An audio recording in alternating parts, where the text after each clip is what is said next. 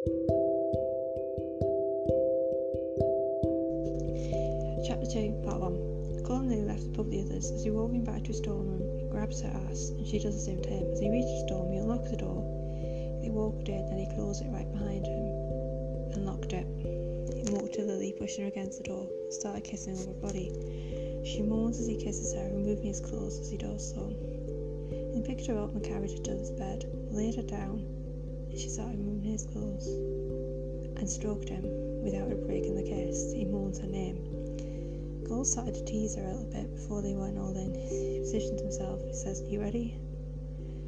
Lily said, "Yes, let's do this." Cole smiled and entered it and started kissing her neck, leaving a hickey on her neck as he went nice and slow. Lily moaned. For a while she said, "Go faster and harder."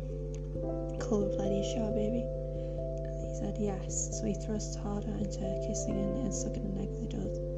Lily moans his name as loud as she can, moving back kissing him as he went into his neck, sucking and leaving hickeys all over him.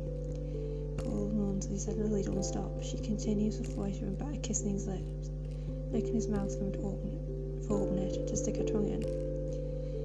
So she sticks her tongue into his mouth and moans. He continues going faster and harder into her. Lily begs him, "Don't stop, baby, I want more." Cole moans as he pounds harder into her. The bed bangs off the walls he thrusts. They went out all night long. She moans saying, "Baby, what time is it?" "It feels like we've been at it all night." Cole replies, "It's after 4. Why don't we finish up and get some rest?"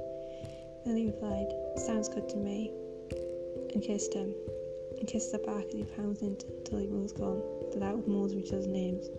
Once they'd come down from the intense final orgasm, Cole rolled off her and kisses her before rolling off her fully, holding her close as he pulls the covers over him.